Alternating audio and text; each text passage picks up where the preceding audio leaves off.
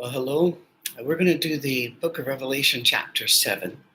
And as soon as we got started here in the hotel room, the big fan turned on. So I hope that's not too distracting.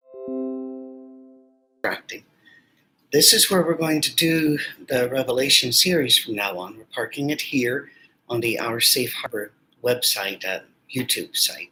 The website's supposed to go live here in just a few days. And so we'll advertise that and make it known across the different social platforms.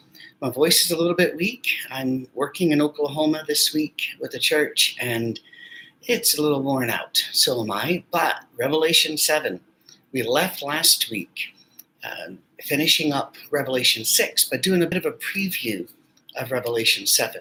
We read the first 3 verses, and then we also read verses 9 through 12. I'm going to do that again to get us started. After this, I saw 4 angels standing at the 4 corners of the earth, holding back the 4 winds of the earth to prevent any wind from blowing on the land or on the sea or on any tree. Then I saw another angel coming up from the east, having the seal of the living God. He cried out in a loud voice to the 4 angels who had been given power to harm the land and the sea. Do not harm the land or the sea or the trees until we put a seal on the foreheads of the servants of our God. Then I heard the number of those who were sealed, 144,000 from all the tribes of Israel.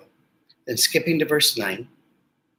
After this I looked, and there before me was a great multitude that no one could count, from every nation, tribe, people, and language, standing before the throne and before the Lamb. They were wearing white robes and were holding palm branches in their hands. And they cried out in a loud voice, "Salvation belongs to our God who sits on the throne and to the Lamb." And all the angels were standing around the throne and around the elders and the 4 living creatures. They fell down on their faces before the throne and worshipped God, saying, "Amen, praise and glory, wisdom and thanks, honor and power and strength be to our God forever and ever. Amen." It is, in my opinion, and in the opinion of many, one of the most dramatic chapters in all of the book of Revelation. Some even say it is the most dramatic. I think it may have a tie or two for the top. But I want us to absorb the imagery here. And also not just the imagery, but the hope that is found in chapter 7. To do that, we will have to take a look at some of the verses we skipped. But Revelation 7, 1 through 3, you have this picture of the 4 cardinal points, north, south, east, and west. And there are angels stationed there. And God says, hold back the wind. Do not let the wind blow upon the earth to harm the sea or the trees, or the people. This is very Semitic, poetic language. And so far, so good. We see angels at the corners of the earth. By the way, once again, do not read our way of using language onto theirs and then claim they're ignorant. I've seen people use this, both flat earthers, and yes, there are flat earthers, who claim this proves that the Bible says the earth is flat. No, it doesn't. The Bible also talks about the sunrise, but it doesn't mean that the sun rotates around the earth. It's a way that we talk. We still talk that way. We'll talk about the 4 corners of the earth because we think of north, south, east, and west. It also sometimes is used by atheists to say, well, you see, they thought it was flat back then. You know, I was told as a boy that Columbus is the one that proved that the world was round, but that's not at all true. Well before Jesus was born, there were Greek philosophers who were also mathematicians who studied the way that ships disappeared as they sailed off on the sea. They disappeared from the bottom, and they were able to calculate that the world was round, and they even calculated a circumference of the planet, and they were off, but by not as much as you might think. So these people were not ignorant people. They were not stupid people. They just used language the way that we use language. So all that said, angels are around there, and angels are stopping the wind from blowing and harming the people, the nations, the sea, or the trees, the great and mighty ones. And there are so many people who want to interpret the wind and say, this is what the wind means. We have a problem. Early Semitic languages don't give us a consistent interpretation of what that means. We have really no context to grab it. That said, here's the good news. We don't have to worry about the wind, because there's nowhere in the book of Revelation that the angels step aside and the wind blows. Nowhere. These angels stay in place and stop whatever it is that could have been unleashed upon the world. I think that's a good reminder, first of all, of humility, that we don't always know everything, and we might not be able to figure out everything, even in a book in the Bible. And I think humility is good for us. Second, if you think you've got an insight because God visited you in a dream, he didn't, and you don't. You're not that special. Let's move on to the lessons we can get from the book of Revelation, shall we? God has some work to do before the wind blows. In verse 4, he heard the number of those who were sealed, 144,000 from all the tribes of Israel. Here's where we have to talk about some people who are sincere and honest, but they're wrong. I don't preach against different churches and different faiths, so just don't do it. As long as you are sincerely trying to follow Jesus Christ, why should I preach against you? But I feel here that I need to point out that Jehovah's Witnesses have long said that there are two classes of saved people. Kingdom class, 144,000, will be in heaven, capped at that. And then on earth, on a renewed earth, is everybody else that follows their religion. The Jehovah's Witnesses were started by a gentleman who was a self-taught individual. He taught himself Greek, and he didn't teach himself very well. And I'm sorry, but that's it. He also did not know Jewish history. He read a couple of books, and he made some incredible wild leaps of fantasy. And so, for example, in Acts 15, when the elders of the church tell the disputing churches that had come to gather at Jerusalem to not to eat the blood of the sacrifices and the sacrifice meat in the altar, they take that to mean, well, you can't have blood transfusions. And people have died, and they call them martyrs. They even send out people to the hospital to make sure you martyr. Most states have, in effect, laws to protect the children of the Jehovah's Witnesses because a lot of them have died. And because of this, the laws, a lot of the Jehovah's Witnesses won't take their children to the hospital when it comes to this. And it's so sad because that's not what the verse means. And we could do so many others. For some reason, he feels that the cross really means an X. And so Jesus was crucified on an X, and he thought, he's been long dead, Charles Russell, that means something big and important, and it really doesn't, and it's not an X. And here he comes to this, and he claims that 144,000 is a literal capping of how many people are going to be in the kingdom class. Well, to believe this, you have to really do some huge leaps, but you also have to ignore the rest of the chapter, because the chapter here specifically speaks in 12s for a reason, and it names the tribes of Israel for a reason. In fact, the next several verses, which we're not going to read because, frankly, it doesn't go well if I'm looking down reading all of this, and you can look at it too. It just says, from the tribe of this, 12,000. From the tribe of this, 12,000. And there are some, now Charles Russell, as far as I know, did not make a big deal of this, but there are some writers, some theologians, that make such a big deal over the list of the tribes, because they'll say, ooh, this is a very different list than the original list of the 12 tribes of Israel. Well, it is, but that's not, it's not really a big deal. And we'll talk about why in a little bit. Just hang on there. First of all, you need to know Semitic languages use numbers in a way that is all their own. They don't use numbers the way that Western people do. African people have, and again, Africa is a big continent, so there are several different ways of using numbers according to language groups and cultural groups in Africa. Asia, massive continent, it also has several different ways of using numbers. The Semitic people, the people of the Middle East, let's say, don't use numbers particularly to indicate the multiples of a particular one, 1, 2, 3, 4, 5. Their numbers are used to make concepts known. For example, one means unity, or the ability to stand alone, firmly rooted. 2 is a doubling of strength, a doubling of courage, its energy, its power.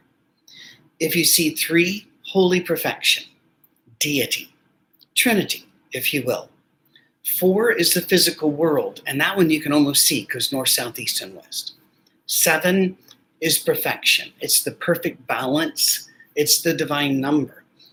If you multiply 7, it means to emphasize the perfection. That's important because the next symbolic number that they use, by the way, none of this is secret. This is very well known to anybody who studies these languages. It's very, very common. The next number would be 10. 10 means completeness. And when you multiply 10, you are emphasizing completeness. For example, in Psalm 50 and verse 10, God says, the cattle on 1,000 hills are his. There are more hills than that. And there are a lot more cattle on hills than 1,000 worldwide. So does he only own the ones on 1,000? Well, no, we don't take these numbers literally because that's not how they're used in Semitic languages or Semitic cultures. Cattle on 1,000 hills is 100 times 10. It means he owns all of them everywhere. And so if you do 70 times 7, for example, Jesus uses, there are some older manuscripts that say 7 times 7. Doesn't matter. It means you forgive your brother in that context. Always. There's no end. You always forgive. It's perfect. It is complete. And any multiple of it just means, well, even more complete than you thought in the first place. There's 12. I'm going to talk about 12. It's in this chapter quite a bit. 12 means religion. 12 tribes, 12 apostles. You get the idea. There's also 6. We're going to run across 6. And 6 is imperfection. 7 is perfection. 6 is imperfection. Remember that the word sin comes from a sporting term, meaning to miss the mark. If you were to shoot an arrow at a target and the arrow missed, that would be a sin. So sin in Scripture is missing the mark. There's a behavioral standard and you've failed to reach it. We all have. That's why we need a Savior. None of us are going to get to heaven on our own perfection. That's kind of important as well later on in this chapter, so hang in there. So 6 is evil. What about half of 7? 3.5. That actually shows up a couple times in Revelation. It shows up in Daniel. It shows up elsewhere. And people get all wrapped around the axle on this. But 3.5 just means incomplete. 7's perfection. 3.5, it's incomplete. It's out of balance. It's despair. It's confusion. Now, again, this is not a secret. If you've taken Hebrew 101 and 102 and you've graduated beyond, even modern Hebrew uses some of these numbers and concepts, or numbers to actually represent concepts. In fact, there are many Hebrew communities, and I say Hebrew because they're not all in Israel, and they're not all Orthodox Jews or Reformed Jews, but they speak Hebrew. But among all of these, there are groups that still don't say turn on the light switch. They say light the candle. The language is ancient. They're not the only language that does that. By the way, Scottish Gaelic, Irish Gaelic, which is generally just called Irish, there are a lot of languages that have symbolism in them and that have old ways of saying new things. All right? This is not a secret. All right, back to chapter 7, the list of tribes. It's a very different list. It's not a standard list. So does that mean something big, something very important, something secret should be revealed? No. If you read Scripture, there are 20 variant lists of the 12 tribes. Oh no, we have found inconsistency and we found contradictions in Scripture. No, it's just that some tribes ebb and flow. Some of them change their name because a new family becomes more important within that tribe. That's all it is. It just means that situations change. And so there are 20 different lists of the 12 tribes in Scripture. And by the way, some of the lists don't even have 12. Some of the lists have as few as 10. Some have as many as 13. Why? Once again, people groups ebb and flow. They rise and fall. They gain strength, they lose strength. They're absorbed, they split. History's a moving target. We often say, well, the past, well, that's settled. Well, actually, we're always learning more about the past too. So don't let any of this fill you with drama, because that's not the point. God's not trying to get you hung up on this. It's really a distraction. John, by the way, the Revelator here, leaves out Dan and Ephraim, and he adds in Joseph and Manasseh. A lot of books have been written about it, but it really doesn't have a deep meaning. What we need to remember is here are the four corners of the planet. A wind, a very destructive thing, could be loosed upon the people, upon the sea or the nations, upon the trees, the foundations, the great mighty ones. But God has angels holding that back. It could be worse. Even 2020, it could be worse. God holds back. Remember, he even says there's not a temptation that comes at you, but there's not a way of escape. God just doesn't let the devil completely run you over.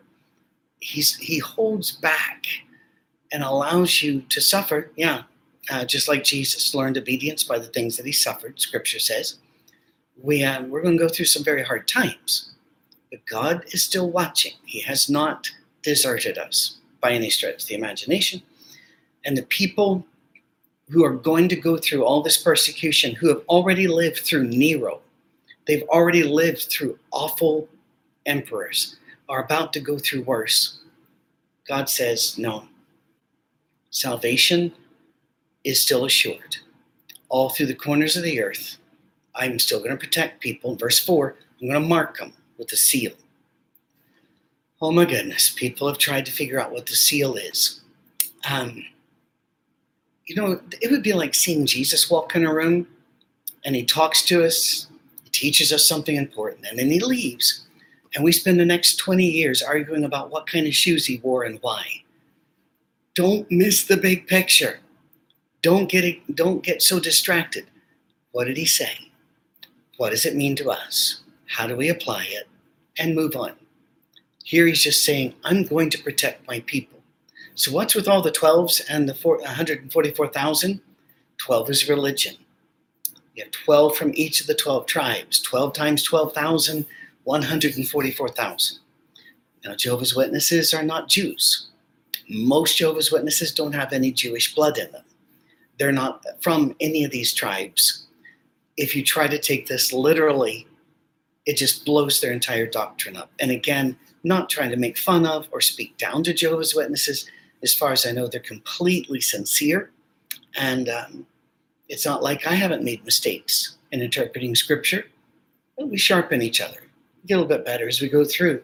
The numbers themselves are very encouraging. It means God's going to, 1,000, 12 times 12,000. He's going to take care of all of us completely. The cattle on 1,000 hills, 100 times, 1,000 times. It's going to be 10 times, 10 times. And then the 12, all of those who've turned to God, before and after Jesus, you're safe. Try to remember when Paul wanted the thorn in the flesh removed from him, a persistent sin issue in his life. And yes, I know some people say it was an eye disease. No, it wasn't. He had a persistent issue. And the response from God was, I've got enough grace to cover you. God's got us covered. Wow, comfort. That's what we should be thinking about.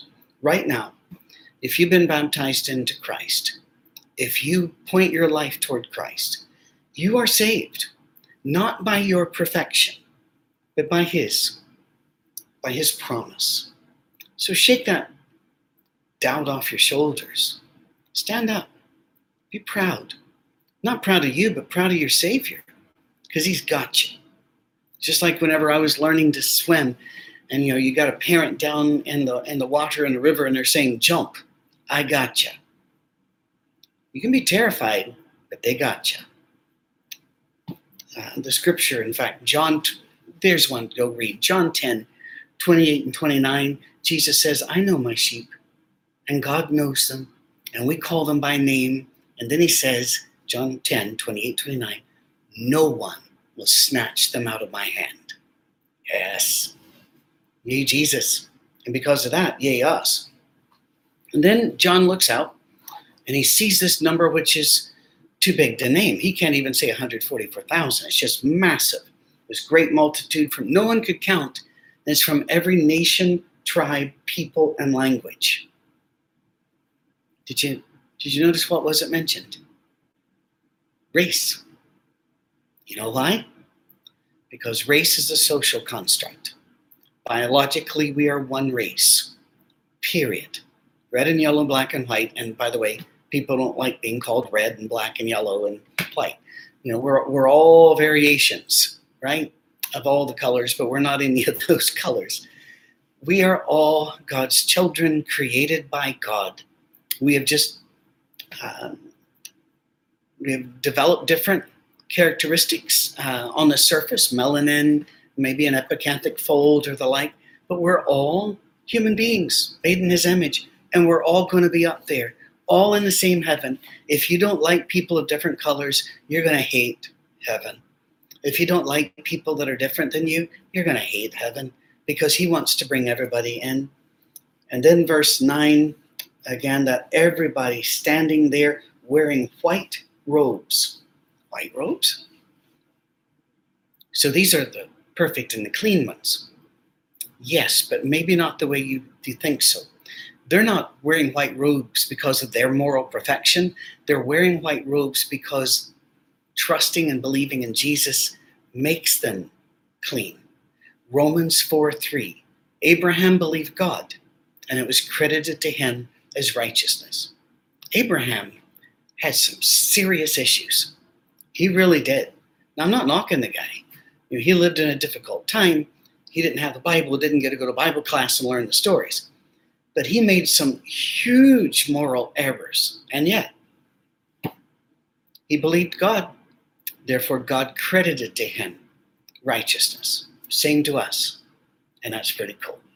Salvation is the gift of God, and he's going to give it freely, even to those of us like me, who will never be morally perfect and never be doctrinally perfect.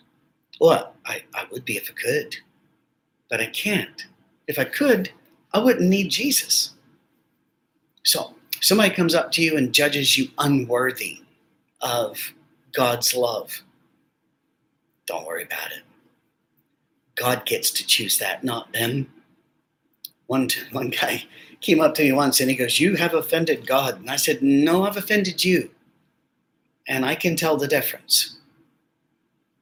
I bet you can too. Then Revelation 7. I've read this at many, many funerals. It's a very touching passage, starting at verse 13. Then one of the elders asked me, "These in white robes, who are they? Where'd they come from?" And John's just visiting the place. He goes, "Sir, you would know." And he said, "These are they who've come out of the great tribulation and have washed their robes and made them white in the blood of the Lamb." I want to stop there just for a second. When we think of them coming out of the great tribulation, well, there are those people that believe there's a pre-trib and post-trib. We're going to get to that, all right? This has nothing to do with that. Most people, when they look at this, will say, that means all that Roman persecution. Yeah, it does, but it doesn't just mean that. God knows it's hard down here. He knows it's brutal. I don't know what you're suffering with. You might have had an unwanted divorce, or you might have made terrible errors in your life of this, that, and the other, with drugs or with relationships or addictions, or I don't know, but I will tell you this. Getting through this life is tough. You're going to pick up some scars, and none of us get out of here alive. God really admires us getting through it. And he looks upon your life as a great tribulation. He's not going to ask you to say, oh, that was nothing. He doesn't do that. God cheers you on. He loves you. Then, therefore, they are before the throne of God and serve him day and night in his temple, and he who sits on the throne will shelter them with his presence. Never again will they hunger, never again will they thirst. The sun will not beat down on them, nor any scorching heat. For the Lamb at the center of the throne will be their shepherd. He will lead them to springs of living water, and God will wipe away every tear from their eyes. You know, the day will come when all struggles cease. The day will come when your robes will be white and your labors will be over. You know, we are pilgrims. We're strangers here on this earth.